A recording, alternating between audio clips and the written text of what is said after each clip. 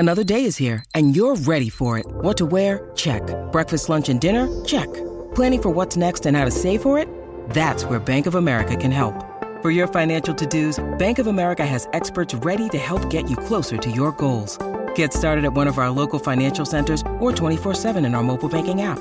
Find a location near you at bankofamerica.com/talktous. What would you like the power to do? Mobile banking requires downloading the app and is only available for select devices. Message and data rates may apply. Bank of America N.A., member FDIC.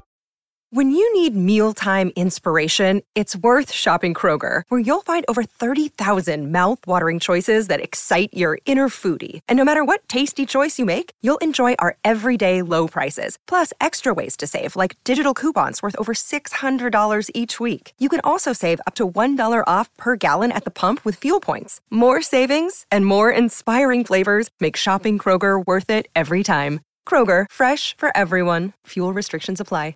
Welcome into another edition of the Cyclone Fanatic podcast. It's football and random things on a Monday morning. Jeff, what do you? I'm already fired up, as you were able to see during the 30 seconds that we talked to each other before the podcast started. I'm already mad. I watched the condensed game from Saturday's loss to Iowa, and I am pissed off, Jeff Woody. I'm pissed off. You know what? I can feel that. I wouldn't say that I'm pissed off. I'm still more disappointed / frustrated, but I think this is also qualifying negative emotions as saying that we've been here before. And I think the recency bias says this is the worst. This is the, biggest, whatever negative superlative you want to put in front of it. Last year, around this time, Iowa State got beat by 17 to Louisiana at home. And we were saying almost exactly the same thing. So, and I mean, even down to the thing. So you had sent me a thing that John Miller, who's a big Hawkeye guy, for those that are on Twitter. Again, I haven't been in 3 years, but I think even then. So it's just kind of instigating / speaky, whatever. So anyway, one of the things he's gotten much better. I will say in John's defense, he has gotten much better about not being an instigator, but this particular take I did not agree with. So what he was saying was that Iowa State fans should be offended or disappointed or feeling frustrated that the coaching staff gave up on them by pulling really Brock and Brees. I think we can lump them both together by pulling Brock and Brees in the fourth quarter and feeling like you've been given up on. Even that talking point is the same as it was last year against Louisiana. Let's rewind the clock 12 months when Iowa State was down. I think it was only 10. It was within 1 or 2 score game, and there was maybe 4 minutes to go. And Louisiana gets inside the 40-yard line or something like that. Iowa State has a full complement of timeouts, and they don't use them. Louisiana runs the ball. They end up getting a first down, and the clock basically runs out with Campbell having been able to stop it and not. And I think the point on that is you have just pissed all over your bed. I'm not going to give you new sheets at this point. You have to realize that this is not okay. You have to learn from this, that this feeling's not right. And I think that, again, even the same talking points from the Louisiana game to this game are the same, which is if you don't execute and you don't follow through on the details that are required, and the expectation is that if you go out there and just play, you're going to end up winning the game, you're going to get your ass handed to you. You're going to lose the game. And now Campbell, I think that's the thing. I'm not at all frustrated. In fact, I'm pretty pleased with the choice. Is you from bottom of the roster to the very top of the roster, you have a choice. Now, is your choice going to be, because we got our butts kicked and the best 2 players on our roster, that best 2 offensive players, one can argue, essentially didn't play in the fourth quarter. You had to watch your team go out there, some success, some failure in that fourth quarter, and lose at home and disappoint the fan base extremely. I don't think that's any question. Now, your choice is how you respond. Now, you didn't do well in the first game offensively. You didn't do well in the second game offensively. And I would imagine the coach has been telling you this is what has to happen in order for you to get by. And now you have the choice. Step up and face the challenge and do things the right way, or get all mad that you got pulled or that the offense didn't do well or that whatever. Negative. You have 2 choices, either improve or get worse. That is the only two choices that you are presented with at this point. So I would not want to be a part of practice this week. This week is, I don't think necessarily from a harshness running their legs off. That's not really like the solution to the problem. It's an emotional problem and a mental problem less than a physical one.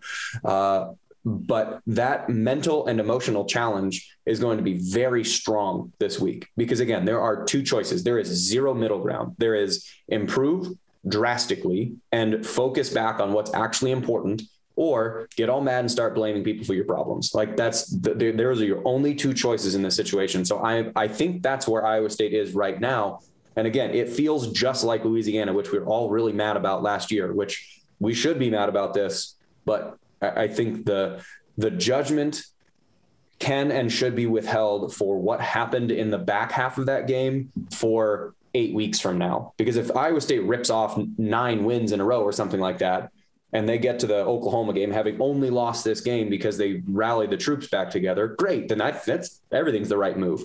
But if they end up going like, hypothetically like 4-4 in the next 8 games because they're still bickering at each other, not still that they would be fighting or mad or whatever, some insert negative situation here, then that's the wrong move. But this, I think the judgment towards the end of the game, how that happened, the execution of it, the lack of fundamentals or not fundamentals, the lack of details, the lack of good decision-making, all that has a crux turning point, razor's edge right now. And that's where Iowa State is. I would presume that based on what happened last year is going to fall in the direction of improving, but I don't know for sure because you can't know the future. So that's where my kind of mental state is disappointed and frustrated, but at the same time, like this might be a necessary ass kicking to get yourself off the ground. This strikes me as one of those weeks where the coach starts by saying everybody on offense is starting at square zero and you got to earn your spot back. Like it might be. And going into this game this weekend that realistically could roll just about anybody out there and probably win the game. I mean, UNLV is not a good team. And so you sit there and you're like, yes, obviously everybody still has their spot. Like everybody knows, like everybody's still got their spot, but it's like, we're going into this week. It's week 0 of fall camp. You got to earn your spot back. You got to do all the right things and you've got to put yourself in a position. Show me why I should trust you again after the way that last week went. And that's what I think is so frustrating about it is that it feels, we know these guys are good players. We know that these guys know how to execute their job. This isn't like, it's not like they're freshmen and sophomores. It's not like what next year's team will be like, where there's all these guys that we just really haven't seen play that much, where you hear about how talented they are, but we've never seen it. No, we've seen these guys do it. We know that they can do it. We know that they know how to do it. So that's why it's frustrating when you look at it from this game where you're like, or you hear about the things with slow starts and why we don't execute in the month of September and things like that. And you sit there and you're like, why does this team need to learn how to execute, how to do these things? Because it's the same guys doing the same jobs that they've already been doing before for, in a lot of cases, multiple years. Mm-hmm. Yeah. And that is, I think the frustrating part. However, at the same time, old dog, new tricks situation. Like we potentially could have been pushing in front of and saying like, hey, this is the way things, the expectations for a senior laden team or super senior in some cases, that they would pick up faster, but that might just not be the case. And like, there's I use this little terminology and it's one of the best lessons that I got in sports and generally like life advice. So when I was in high school, our baseball coach, Scott Belger, shout out to Coach Belger, did a sports psychologist, like there's a sports psychologist, performance coach. Didn't actually bring him in, but like a video series that guy put out and he showed it to all of us. And it was something that I will always remember. And he said, there's 2 types of experience. There's expensive experience and there's inexpensive experience. And then I've just added my own anecdote to explain the difference. So inexpensive experience is going to a wing restaurant. And so it's inexpensive experience is watching your friend order the hottest wings on the planet and then eating those wings and sweating and throwing up and being super uncomfortable and realizing then those are not good wings to eat. I should not make that choice because I've watched someone else or I've let someone else's experience or education tell me that that's a bad decision. expensive experience is being the friend that eats those super hot wings and ends up throwing up, that you learn from your own experience that says, wow, that was a bad choice. I should avoid that choice in the future. It seems like this team might need expensive experience, which is that's the frustrating part, is that you should have lived in the inexpensive experience of you had last year, different entity, different team. Last year, you saw what happened. You know, from the outside, watching film, when you played Louisiana or you played, UNI or whatever 2 years ago, and you barely squeak by and you do all these things, the previous team, but it doesn't happen to you. It doesn't happen to your record is clear of what that is. It's not your team. But you might need it. Like this team might be the team, this group of individuals might need expensive experience to feel physically. It happens to you. Like you lost, you missed the reads, you dropped the passes, you fumbled the ball, you missed the block. Like you, not someone else, not theoretically last year, not a different group of people, you did. And hopefully that the case is when you watch someone else eat those hot wings and you go, I shouldn't do that. Or if you eat someone else, you see someone eat those hot wings and puke and vomit, and you go, that's them. I can handle it. And then you walk into that thing, order the wings, and you end up throwing up. Like it's one of those things that's the frustrating part, is that they're not learning from other mistakes. But the hopeful part, again, in the frustration, whatever, the hopeful part is now they have the expensive experience, like the things that you have been told and the things that you watched on films and the things that the previous team last year, which is almost the same team, experienced, you are now experiencing again. So what are you going to do? Like, are you going to then go back to that restaurant and eat the same stupid wings and throw up again because you think you're impervious to that solution? It's just a one-time thing. Or are you going to go, you know what I'm going to do? Eat a salad. Like, not going to go to that wing place. I'm going to go eat a salad because that's a better outcome for me. So that's, I think, the situation again that Iowa State is in. And that's the part that I would say disappointed is how they played. Like I said, the two feelings that I have, disappointed and frustrated. And the frustrated part is that they're not taking an inexpensive experience approach to learning why this thing didn't work. They're needing the expensive experience. Where do you want to start with the game specifically? I think we already started on the offense, and I think we can probably stay there and just sort of talk about it, because I don't know necessarily the specifics on why it was that bad. And then we can kind of positively end the recap portion on the really good part, which was the defense. Mm-hmm. And then we'll kind of spin into UNLV from there. Okay. Let's talk about Brock then. What did you see from Brock on Saturday? It was okay, but uninspired. Like, I think that's the feeling that I get. And I think year one, Brock, like first playing season, Brock, the thing that was kind of there was always that like a fire, like he's going to be he's not chirping anybody. He's not a trash talker guy, but like he gets a first down, like he's thumping his chest. He's doing, he's just celebrating. The confidence oozed out of him.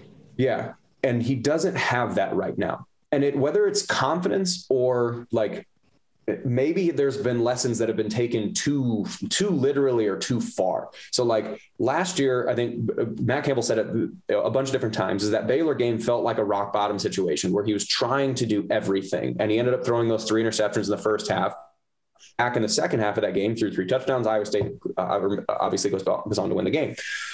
Well, in the offseason, the thing they were trying to get him to do was not feel like he has to do everything. But what I wonder is if he internalized that lesson as to, I need to be extra conservative or whatever, and he's now, I don't want to say afraid or lacks confidence. I don't think that those are necessarily the case. I mean, they might be, but I don't know the kid. I don't know what's going on, and no one can unless you actually are in the room. So if anybody says whatever, you don't listen to him.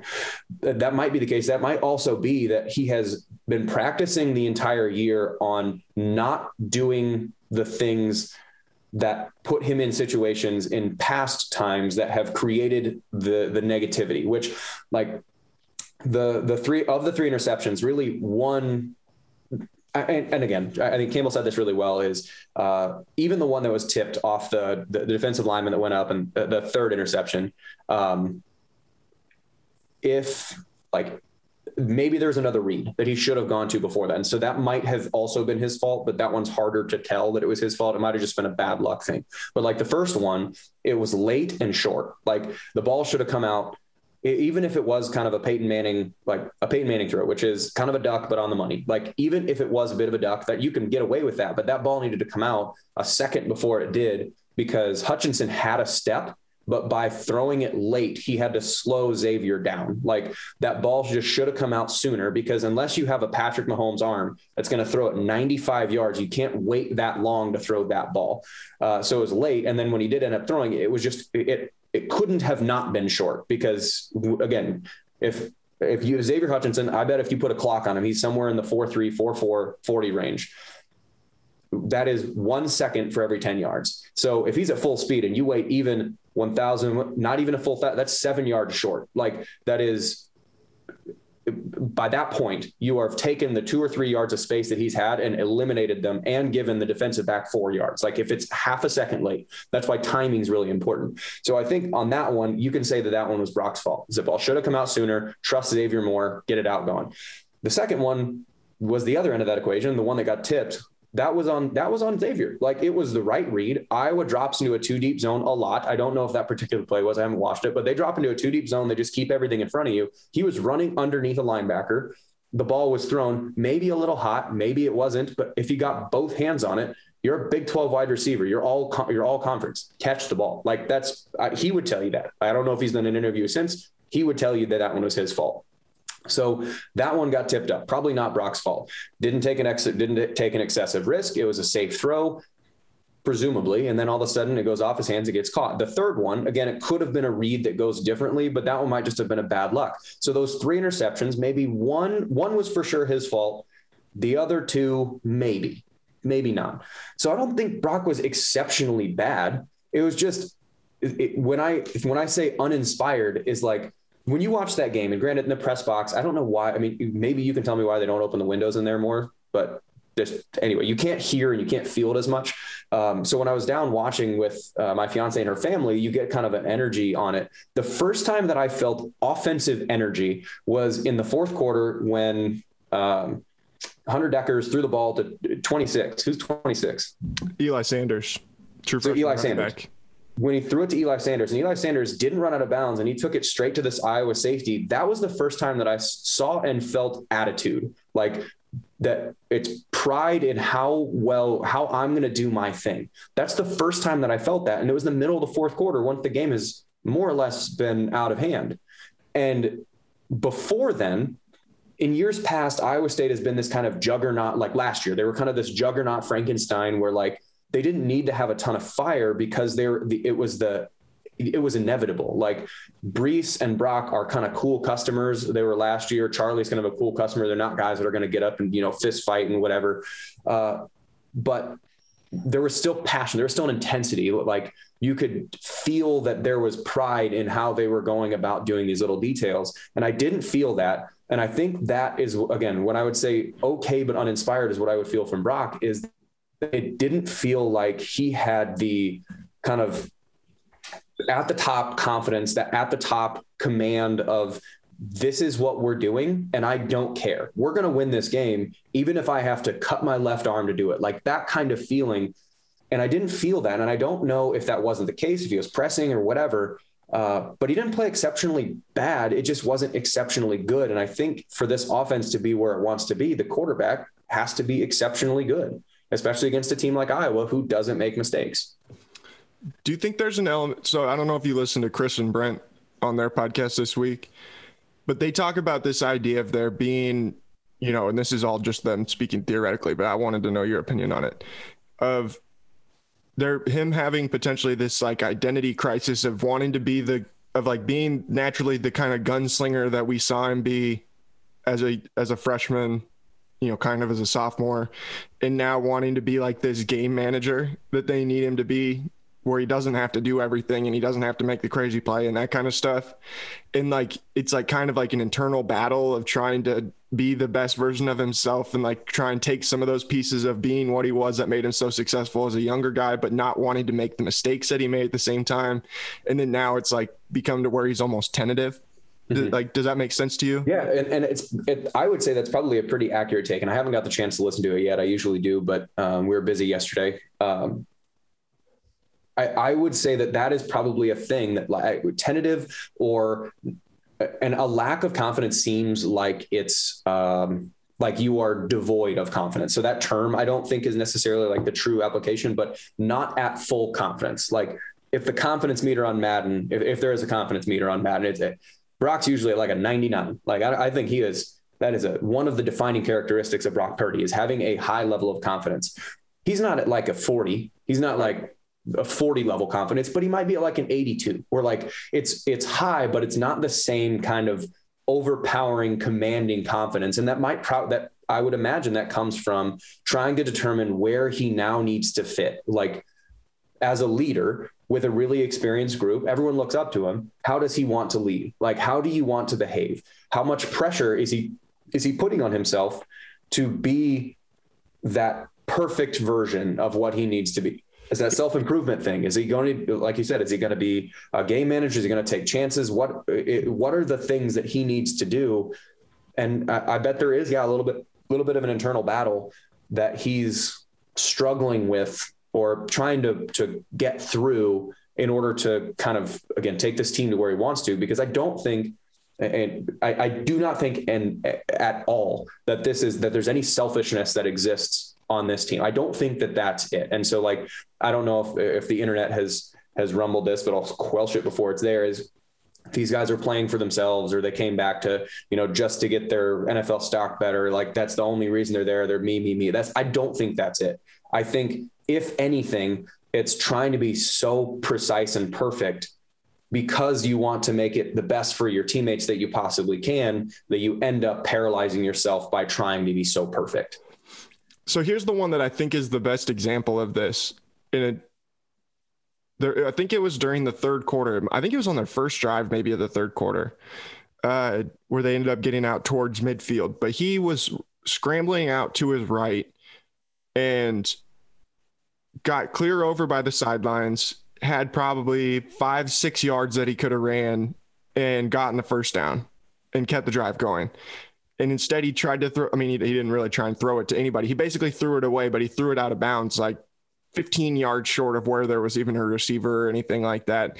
And it was like, you kind of look at it and you're like, man, that doesn't look like the Brock Purdy that I remember from when he came in against Oklahoma State and he ran over a guy to get a first down, Yeah. And it just makes you wonder where you're like, man, why every version of Brock Purdy that we've seen in his career runs that ball, gets a first down, you move on. And this one just doesn't seem like he's got that same mentality to be like, I'm just going to go and get this first down myself. Like it's almost like the idea that I don't need to do everything myself has made it where now he's almost risk averse of doing the thing himself when he can do it, Yeah. Does that kind of make sense? One, I would imagine that comes from being scared to hurt your team, which in and of itself is hurting the team. That's a really hard space to occupy in. It's like, if you are afraid that if by running that you get yourself hurt, then you pull yourself off the field, or whatever, you fumble, or you're not like when he hurt his shoulder a couple years ago and what the offense kind of trailed off like that towards the end of the year. So he wants to stay in so he can be better for his teammates. And so like you make the choice that the better decision, the choice happens like that. So it's not like a thoroughly thought out decision. But like the default mode of I'm going to go do this puts your teammates in jeopardy, that I don't want to hurt my teammates because I care about my teammates so much that I'm going to do this thing that is on the other side of that spectrum, which is do the safe thing that can't hurt my teammates. But by not being aggressive enough, it's not letting the offense move to its full potential, thereby hurting his teammates. So like you're screwed in one category and you're screwed in the other category, but it almost, and that's where I was saying like it's the trying to be so perfect that it's just not gonna, like it doesn't end up working. Like you can't be such a, like a basketball metaphor is if you're afraid to miss a shot because it would be a wasted possession or whatever, that you end up passing away open shots that like it's a yips thing. Like if that, like not literally, I'm not saying that Brock has the yips, but like if that basketball player normally shoots well from the elbow, gets a more or less open look at the elbow, but has missed 2 or 3 in a row and is afraid to shoot that one again not because he's scared of not making it. It's that he doesn't want to end the possession when someone else can score, or his perception is that someone else can score. So he ends up passing away an open look, but the best thing for him to do is be aggressive in that situation. So yeah, there might be a little bit of that sitting on there. And again, is it too passive? Is it a lot of lack of confidence? Is it trying to be too perfect? I don't know, but the effect is the same. All right. So I want to come back to when they took him out of the game in a little bit. We'll circle back around to it. Thoughts on Breece's performance in the game. The first thing I want to say about him, I don't think that Breece you can't fumble the ball at your own 6. Like I know that, but Breece Hall had lost 1 fumble in his entire career. Bad time to lose your second one, like it kind of is what it is though. When you only lose 2 fumbles and the number of carries that guy's had, 600 carries at Iowa State or something, however many it's been in the last 2+ years, like shit happens, you lose your second fumble of your career. I'm not going to fault him for that. I thought Breece looked a lot closer to being the Breece that we know at certain times in the game on Saturday. Did you feel like they did enough to establish him and establish that run game maybe that they would, normally in the past have tried to get going? I would say I could say the same thing about Breece that I said about Brock. And it also is per expectation, because the expectation is we saw you do it for 10, 11 games last year of tearing people apart. Like right. We saw it. We know what it looks like. And we haven't got that in 2 weeks. And maybe it's not fully healthy, but at the same time, the first time that Breece had a little bit of fire in him was after he had fumbled. Like you could tell there was a difference between before the fumble and after the fumble. Is he was mad. You could see it. He was mad after the fumble. Like he was much more physical. He was much more seeking contact. He was much more downhill, like going for it. And that should have been there before. And I would say this, that these guys are humans. They are young humans. And so you're apt to make mistakes. So I'm not crucifying any of these kids. It's just saying that like the Breece that we saw after that fumble is the Breece that we want to see for the rest of them, is that aggressive. I'm going to take it to you and make you look like an idiot. Like that's the way that Breece needs to operate. So I think that we got, like you said, that we got more of the Breece that we were expecting in the post fumble, but that time the game was sort of running away from where they could have actually used that, because they were playing from behind against a team that, again, doesn't make mistakes. They play behind everything.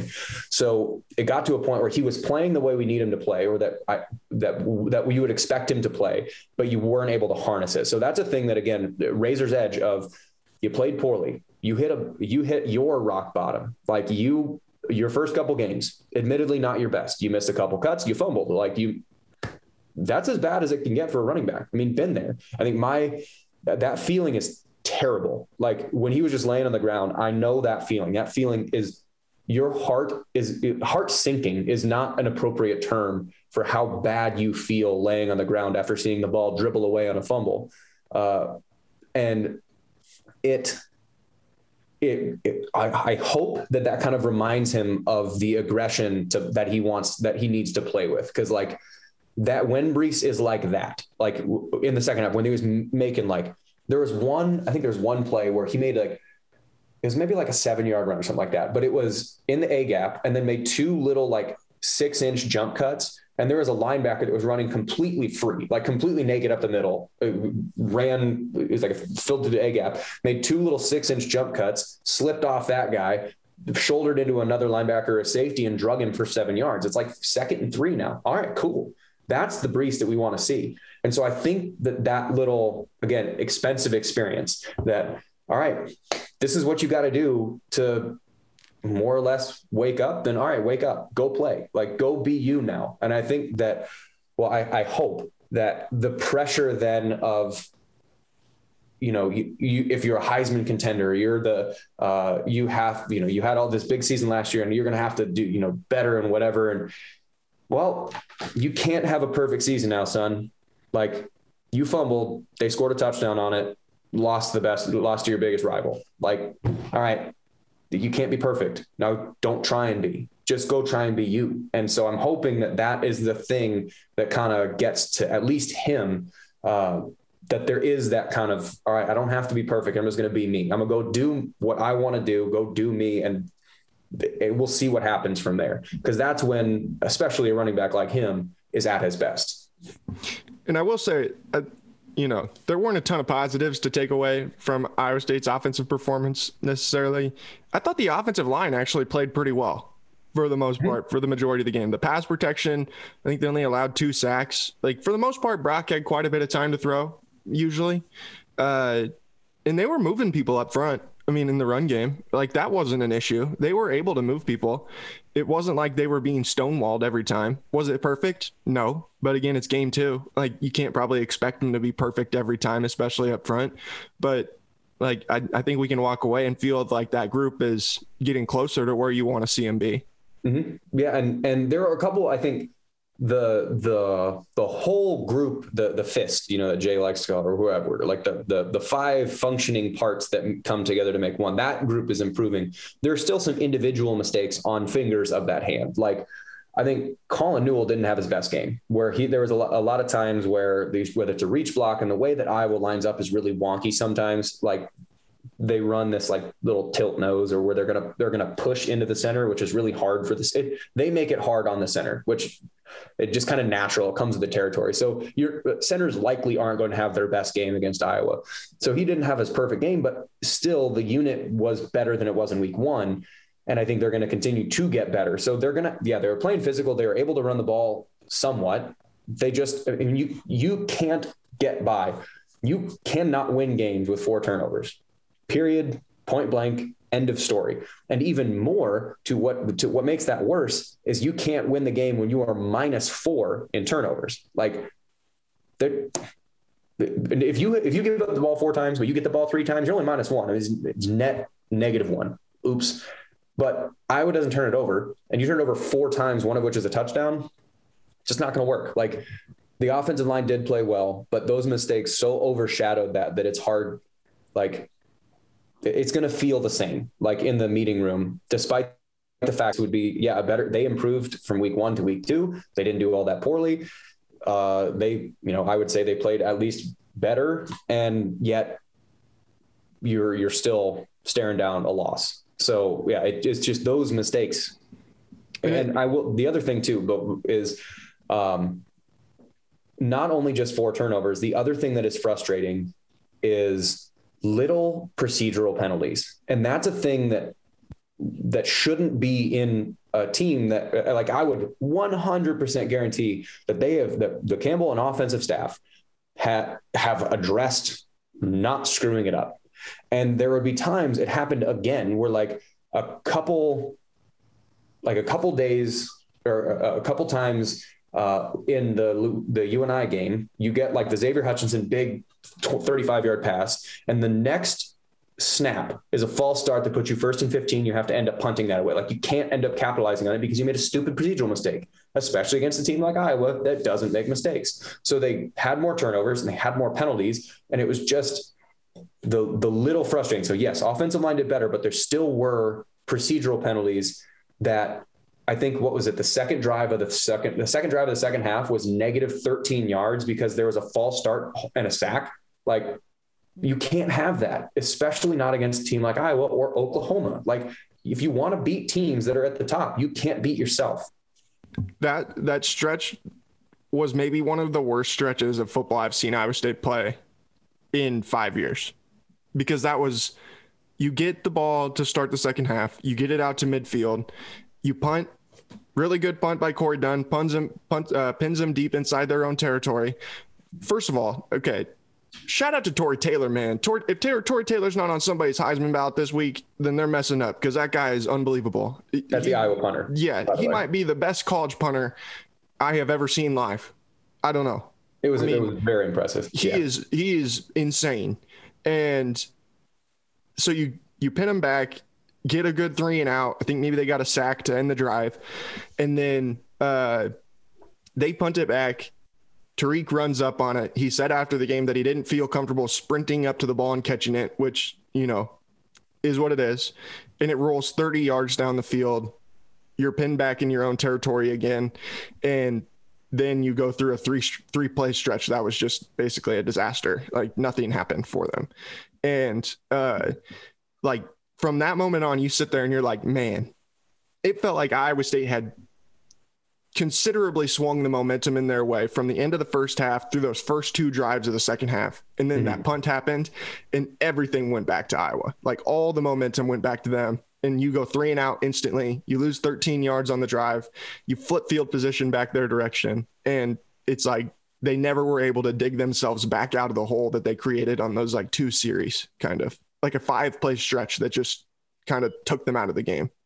Yeah. And it's a detail thing. Like the other thing, I mean, again, shout out to the Iowa punt team, which is horrible. I hate saying that because it's total digression. As good of a punter as he is, and as much of a field flipping as he has, it shouldn't matter. That position does not affect winning and losing in the same way that it should. Like it's shout out to doing the thing really, really well, but that's not ultimately what is going to get you to win or lose a game. So that great job. Let's get out of that point. But that's just it's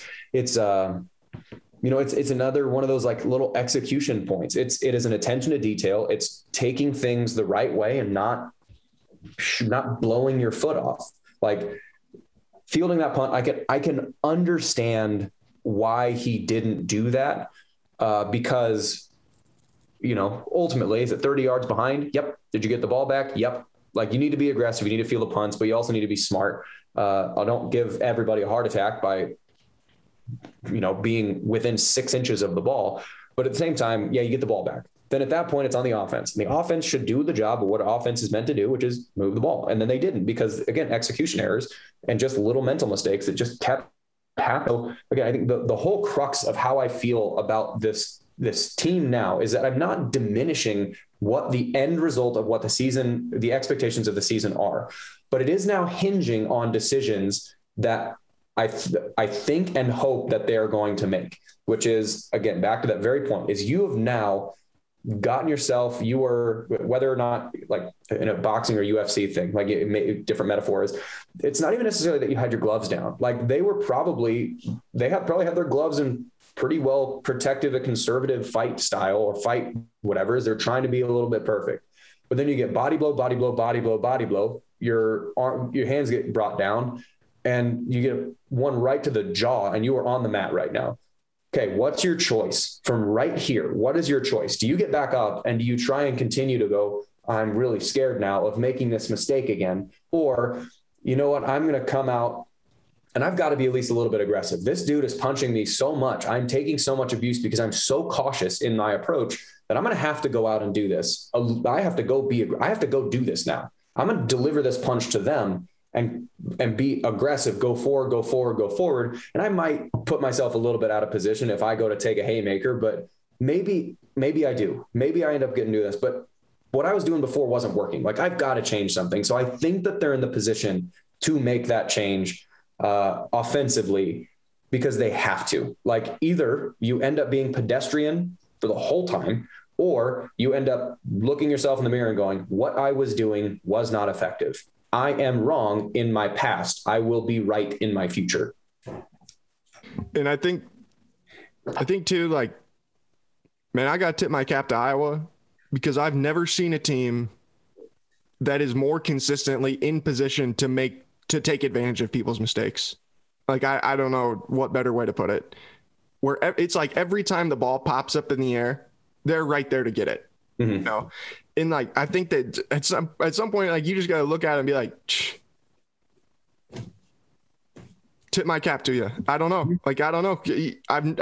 I just have never seen a team work so consistently. Like the last interception, for that ball to pop up in the air the way that it did and for it to go right to a safety. Like, how many times do you think the ball could get hit by a defensive lineman that way and pop up in the air exactly the way it did right to an Iowa guy? Like, that's just one of those things where you sit there and you're like, man, sometimes the ball just does not bounce your way. And for some reason in this series, the ball just does not bounce Iowa State's way. And like, there were times in the game on Saturday where Iowa would do things that were similar, whether it's drop a pass or, something like that. And the ball falls to the ground. Like, it doesn't bounce that way for Iowa State. And I don't know, like, at some point you just got to give them credit and be like, man, I don't know why, but for some reason you guys are always right there to take advantage of these scenarios that pop up. And I don't know many teams I've ever seen that are in situations like that to always take advantage of those kinds of things. Yeah. And it is credit to them. And that's why they moved up. I mean, the amount of respect that Iowa carries with how they play. I mean, they went from started the year at 15 or 17, and then they went to 10 after beating Indiana, and they went to 5 after beating us. Like, that's a huge jump. And that's a sign of respect towards how Iowa plays. The thing that I would, and again, I don't know how many Hawkeye fans listen to this, maybe just like a schadenfreude of listening to what the opponent has to say. The one thing that I would caution against as far as like a complete overconfidence is, because they don't do a lot, they just are very consistent.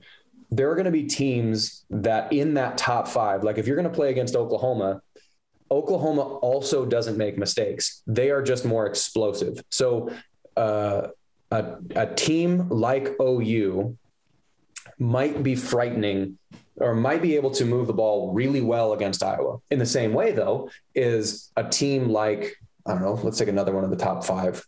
A team like Ohio State, that they're not necessarily top 5 anymore. A team like Ohio State is just rife for mistakes. So Iowa might have a chance to beat the bejesus out of Ohio State in a situation like that, because they take advantage of not necessarily the lack of explosiveness, but a lack of sound decision-making. So like, they're going to match up really, really well against some teams and actually pretty poorly against others because of the natural scheme of it, that they're really cautious that explosive teams can take advantage of that. Like, if you are able to execute, there are big holes or big ways you can exploit against that defense. But at the same time, it's the whole luck is where preparation meets opportunity, whatever that was, like whatever that phrase is.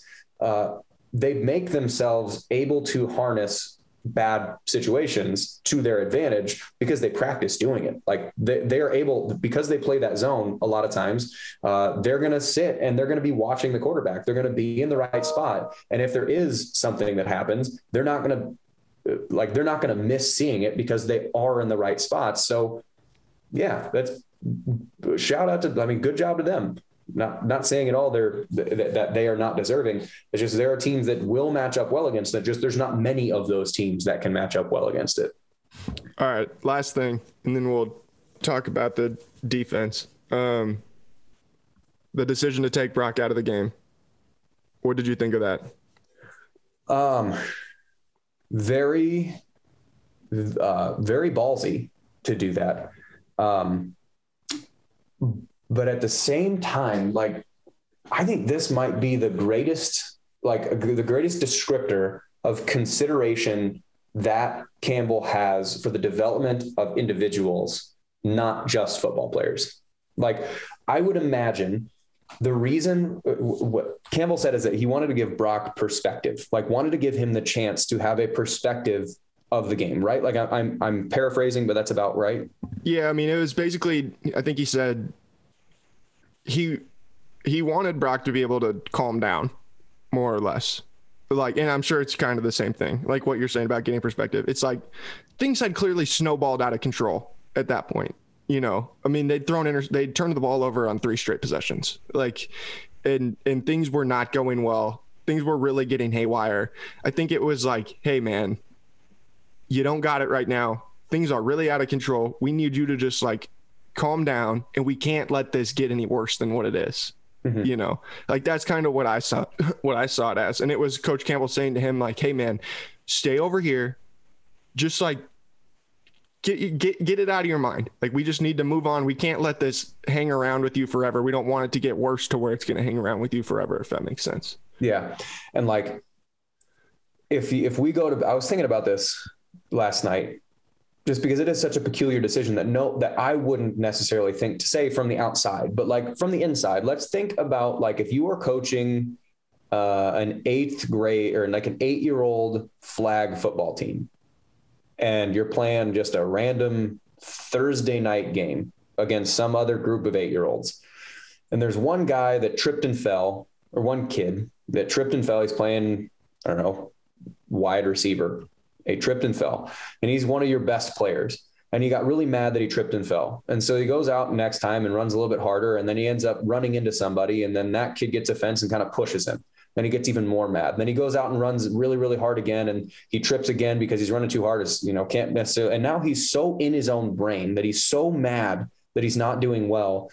What are you going to do with that 8-year-old kid? Like, you're going to tell him like, hey, bud, like, this is not the most important thing in your life. Like, I need you to just sit down, just relax. It's okay. Like, you being so worked up isn't going to do anybody any favors. And I want you to still enjoy doing this because you enjoy playing football. I don't want you to get this negative imprint of what this game is about, that you miss the point. And so like, it's a random Thursday night and you're going to sit that kid down because it's not a lesson that you're trying to teach. You're trying to keep him from hurting himself, like mentally, emotionally, remembering things. And then you like, the counterpoint to that is, yeah, but this isn't 8-year-old flag football. This is the Iowa State game. But what if, radical thought, Matt Campbell views the kids the same way, that like, I want you to be able to be in your best mental space. And this is not it. If I force you to go out there, if I keep putting you out there and you have to, you're still in this frustrated, you're trying so hard to be perfect, to make everything execute, to make everything happen. You feel the weight of the world on your shoulders and you have to bear all that. And if you look at Matt Campbell viewing Brock Purdy the same way that you would look at your son's 8-year-old flag football team, that the character and lesson taught to the individual is more important than the outcome of the game, then this makes total sense. Like, there's no question that you take him out. If he is in fact burying himself in pressure and frustration and kind of the burden of perfect and all those kinds of things that he's just sitting under, you take the kid out. Duh. Like, that makes 100% sense. But if you view it, okay, go for it. Sorry to cut you off, but and two, man, let's not pretend like the game was in doubt. Like, anybody that's reasonable enough to have seen the way that the game was going, that knows anything about Iowa, it was going to take something insane happening for the momentum of the game to shift, the tide of the game to shift drastically enough for Iowa State to be in it again to win the game. Like, I never thought taking him out was like what was going to shift it back in there. Like, it didn't feel like them quitting. It was one of those things where they're like, we're realistic enough to understand that leaving Brock out here is not going to give us a chance to win the game, like, and it's probably going to give a better opportunity for it to be detrimental to him than it is for it to help us win this game right now. You know? Yeah. We need him to be better for the next 10 games than be better for this one quarter. Yeah. And I think that still wild crap almost happened. Like, this is another thing that we can just address before we move on to the defense is, one of the reasons why people, like, I ran into a teammate of mine, Rayshawn Parker, and he was like, man, why'd they kick that field goal? Like, at the very end of the game, there's 40 seconds left. You get inside of field goal range. I think you have 0 timeouts. I think I did no timeouts left. And Mevis, if Mevis hits that field goal, it's a 7-point game. Well, 10 points left, 48 seconds. Likely, you are not going to be able to just throw a touchdown pass right now. So it's going to take another 30, 40, 50 seconds for you to even potentially get into the end zone, even if as things go really, really well. Let's say it takes another 30 seconds. Then you have to have an onside kick that you then can throw into the end zone for a touchdown, which would give you the win. Awesome. The more realistic situation is that you run more offensive snaps, more bad things can happen. Someone gets tackled in bounds. You have no timeouts. You waste 27 seconds on one play. And all of a sudden you've got 11 seconds left. Clock's running to snap the ball and do something with.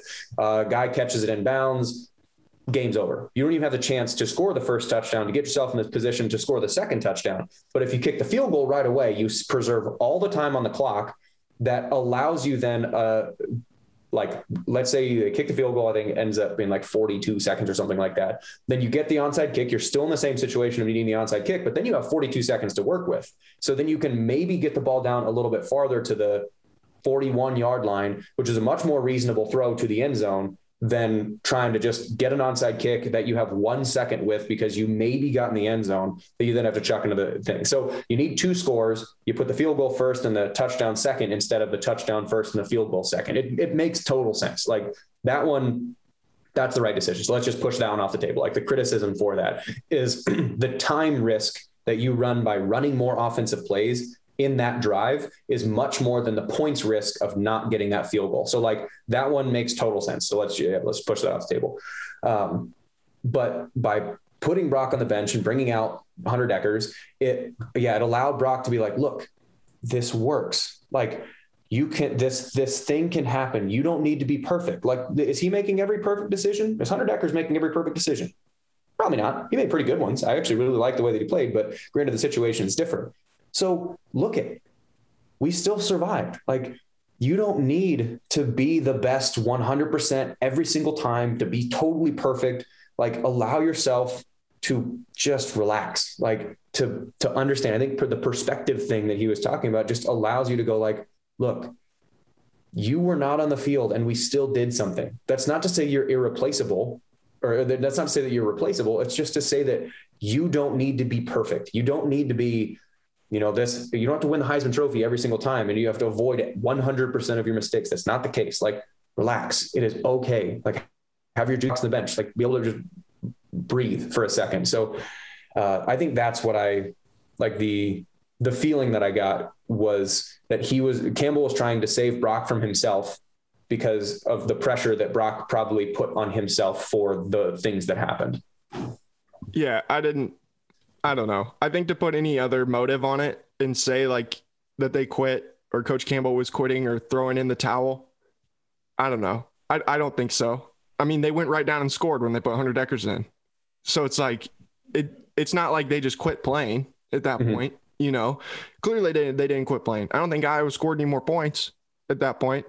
They just were like, well, realistically, this kid probably gives us our best shot at this point. And like you said, Hunter Dekkers played well, man. Like that kid is good. That kid is really good. He's going to be really good for Iowa State in the future.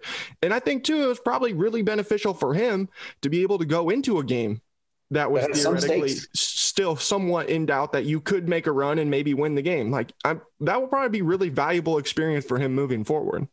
Yeah. And because we realize that like, things move fast, but it's not super fast. Like I can still see it. I can still feel what was going on. Like the things that he was doing really well, other than just, you can tell that he's got a different arm than Brock does. Like he's got a different arm than most people do. That kid can absolutely sling it. Yeah. The throw he made to Tariq in the end zone is the best throw that an Iowa State quarterback has made this year.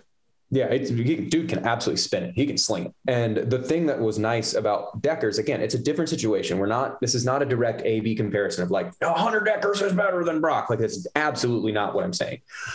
But like the things that he did from just decision standpoint, like the easiest one is there was one, I forget who he threw it to, but it was off the offensive left side. Iowa brought 2 blitzers, which is there was like a safety and a linebacker or something like that off the left side, because they're looking at, all right, this quarterback is new. We're going to put pressure on him because pressure a lot of times is going to force you to make a bad decision. Well, they brought a blitz from depth, meaning the guys were 4 yards off the ball, which means you got a lot of time. Like you wait until they leave the area and you throw it right where they left. Like there's a natural check that happens. Like they just slant right in. Somebody threw it. You throw a slant right to where they were, right behind it, 7 yards, 8 yards, right away. Perfect. We called that a take 2. Like if 2 guys come, you run right. You just have the receiver run a check right to where they were. You put it on his numbers. He catches it, break a tackle and run for a while, or you just catch it and it's balls down. Like 9-yard gain on a blitz. Perfect. It's exactly the decision you want to make. It's an easy decision, but when you're so frustrated, like Brock was, you can't see that. And so Hunter Dekkers actually made just good, solid, fundamental plays. Yeah, for sure. All right. Do you have anything else you want to say before we move on? No, I just ultimately, like, let's not throw the baby out with the bathwater. Like, did Iowa State's offense play poorly? Yes, they did. Is there a substantial room for improvement? Yes, there is. Is there the choice now on them to like, is there the capacity with them to make the choice to be good? Yep. That's on them now. Like, you guys make the choice. You got knocked down. Let's see what you do when you stand back up. Right. And I want to say, just to clarify something, like I wrote after the game, I wrote in my column and I talked about what I thought it was as an offensive performance. And again, when you weight it with expectations, what the expectations for this offense were, I don't feel like I'm wrong in saying that it was the worst or most disappointing performance by an Iowa State offensive unit since Matt Campbell has been there. When you weighed in expectations, I don't want people to think that that's me saying like they can't do it. We know they can do it. I've seen them do it. I know that they can do it. It was frustrating and it was disappointing. That's why I wrote what I did, because I was like, it felt like this team should be able to get past some of those things and have the mental fortitude to be able to work their way through them, rather than just like have it all snowball and like fall apart as everything falls apart on my desk. That's why I wrote what I did. And like, I had Braxton Lewis, who played at Iowa State, played safety for the Cyclones, coming at me like I'd said that they needed to fire Matt Campbell. And I'm like, it's not even what I said. It's that something here is broken. How do you fix it? That's what I want to see. I don't want it to become a thing where it like lingers forever because you don't fix these issues that have been persistent in the month of September for 5 years. Yeah. And I would say that when you weight expectations and you grade everything on a curve, this was bad, but you weight everything on expectations and this is bad. It also, again, could be the expensive experience necessary to actually just get them to do stuff. Like if you need to improve and you need to learn how to improve, here's your chance. So it wasn't good, and that's okay. Like, because you have the chance to improve upon it going forward. If it doesn't improve, that's when you need to be concerned. So like the next 6 games, whatever, and Iowa State luckily has a pretty good stretch to get it figured out, is you have UNLV, who's not very good. Then you go to Baylor, who we don't really know anything about. They might be decent, they might not be. And then you have Kansas. Like, you've got 3 games I would say are probably 3 of your bigger games that you'll be the biggest favorites in right away after this game to fix what was broken, what is broken. Then you got to buy afterwards. So like, they got the chance right now. Like, this is the perfect stretch to figure out what you're going to do, but you have got to take ownership of what happened. So if someone criticizes and says, like some idiot in the media named Jared Stinsbury, like if some idiot says that this is the worst thing you've ever done, all right, prove them wrong. Like, show them that that's not true. Like, it's not a harsh criticism. It's a harsh criticism. It's not a totally inaccurate criticism from you, but at the same time, if that's what the perception is, because you're not going to get a compliment on film to say that, like, yeah, you look how well we played. You know that. Like, I know that. If I'm a player, I know that I didn't play well. I don't need you to tell me. So now it's just a chance for me to step up and say, okay, all the responsibility is on my shoulders right now to fix my mistakes that everybody knows happened. So let's fix the mistakes. And, I don't write those things because I hate Iowa State. I don't write those things because I like want to be a hot takes guy or because I want to hurt people's feelings. I write those things because at the end of the day, like, sometimes you just gotta call it how you see it, Mm-hmm. And I've been doing this I've almost been doing this for 10 years now. Like, I feel like I've learned when I can and cannot say those kinds of things. And I don't think that anybody at the football program is going to sit there and hold animosity towards me because I called it how I saw it. It's not like I was taking disrespectful shots at people specifically. Like, I'm just trying to sit here and say, like, this is what I see. And this is what they say about what I see, Mm-hmm. And I don't think that that's a wrong thing. People out there there are people out there that want you to be harsh. There are people that want you to always act like it's sunshine and roses. I try and take somewhat of a middle ground approach. This time I just lean one way, the other way a little bit more. Mm-hmm. And I sit there and I don't feel bad about it. I don't know. I feel like I was as fair as I could have been in the scenario. And if you are a player and it's like you take those kinds of things personally, it's like you're playing Division I college football at the Power 5 level, at a high level.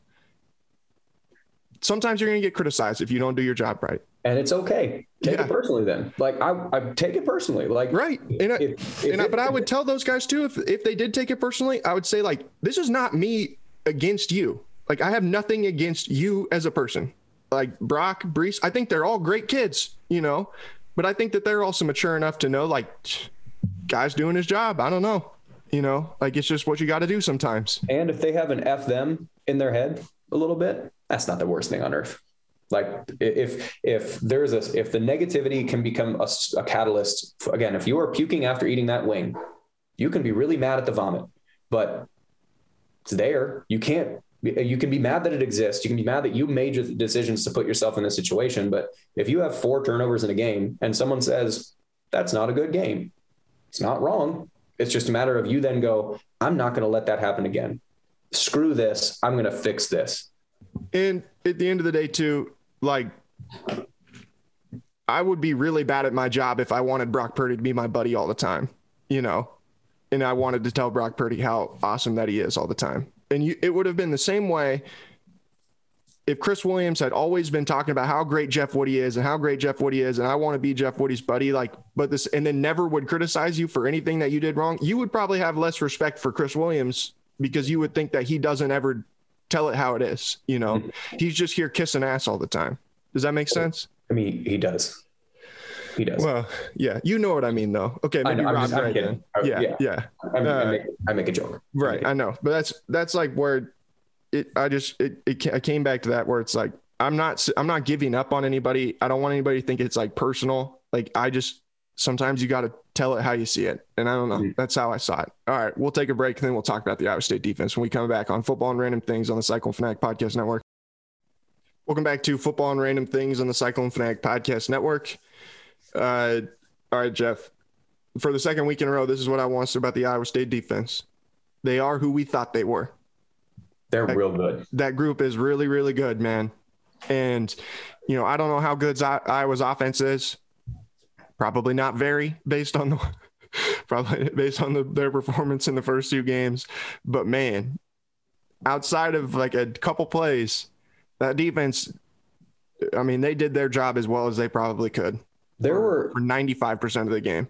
I mean, even in the times when, I think it was after the Hutchinson interception, Iowa didn't get any points off that one. I don't think it was one of the times when they started in like the 30 or 35 or something like that inside of Iowa State territory.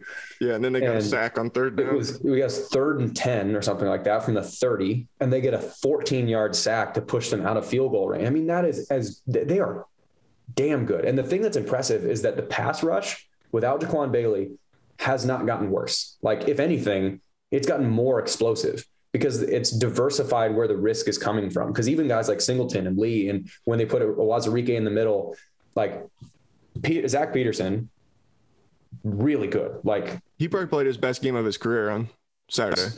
Super explosive. Will McDonald he seems like he's just scratching the surface of how good he can be. Like he really still has good. One move, dude. Like that rip through that he has to the outside is unstoppable. He's just faster than you. And it's just, I'm better than you. End of story.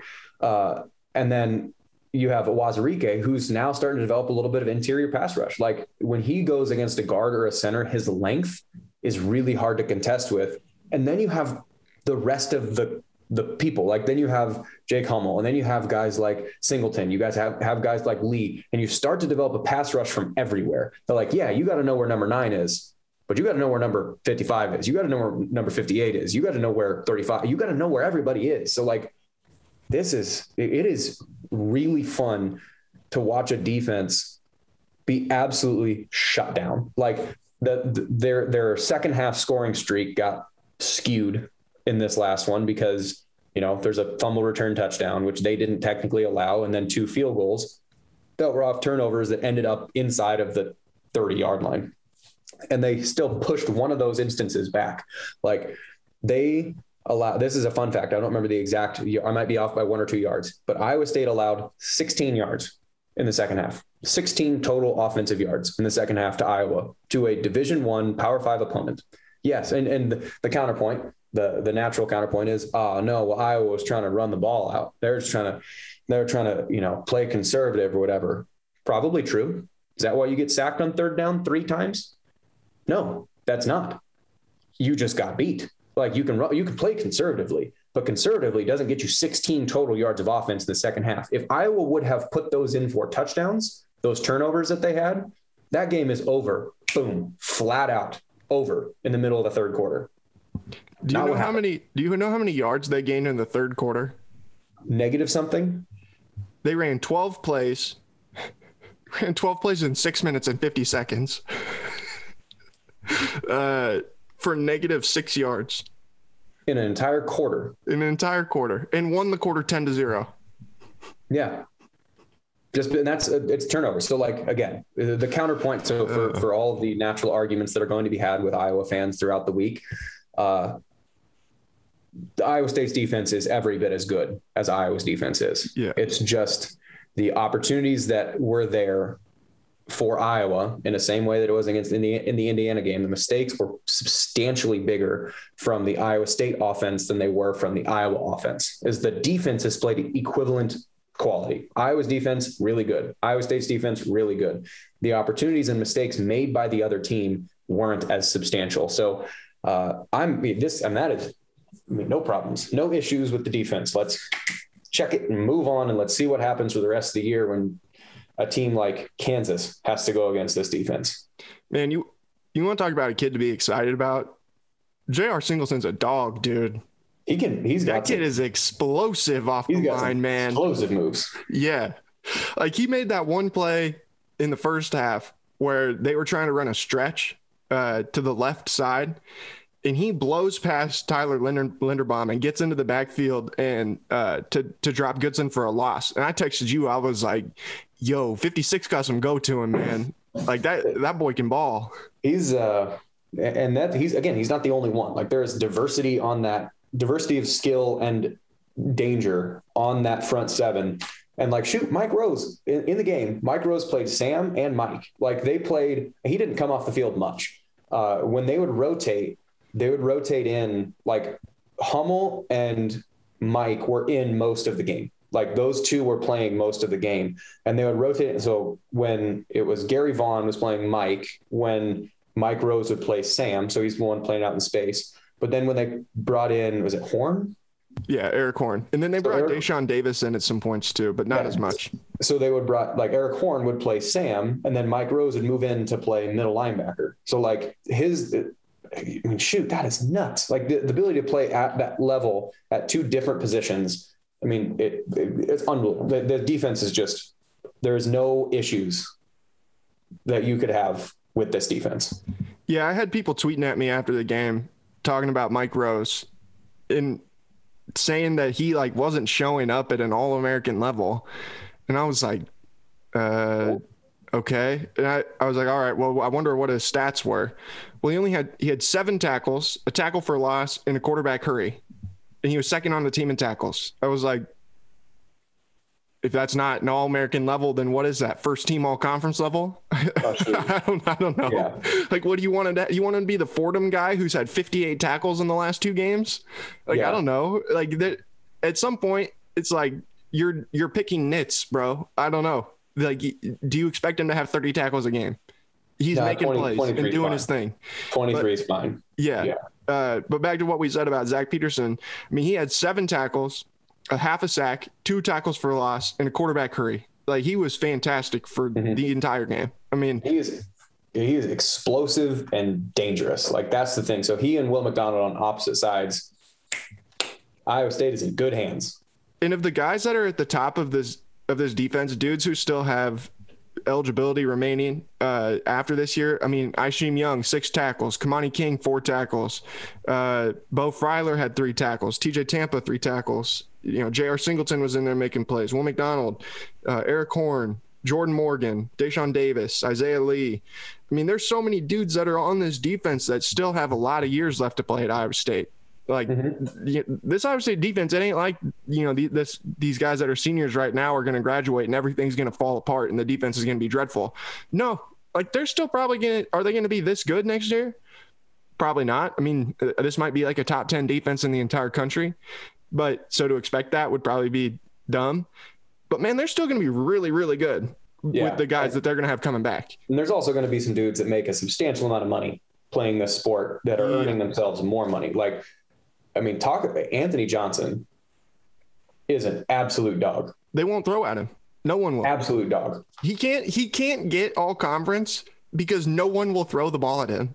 Like it's one of the most remarkable things I can remember in quite some time. Like even as good as Brian Peavy was, or when he was at Iowa State, Peave still had opportunities to make a lot of plays because they would still throw the ball at it, like towards him.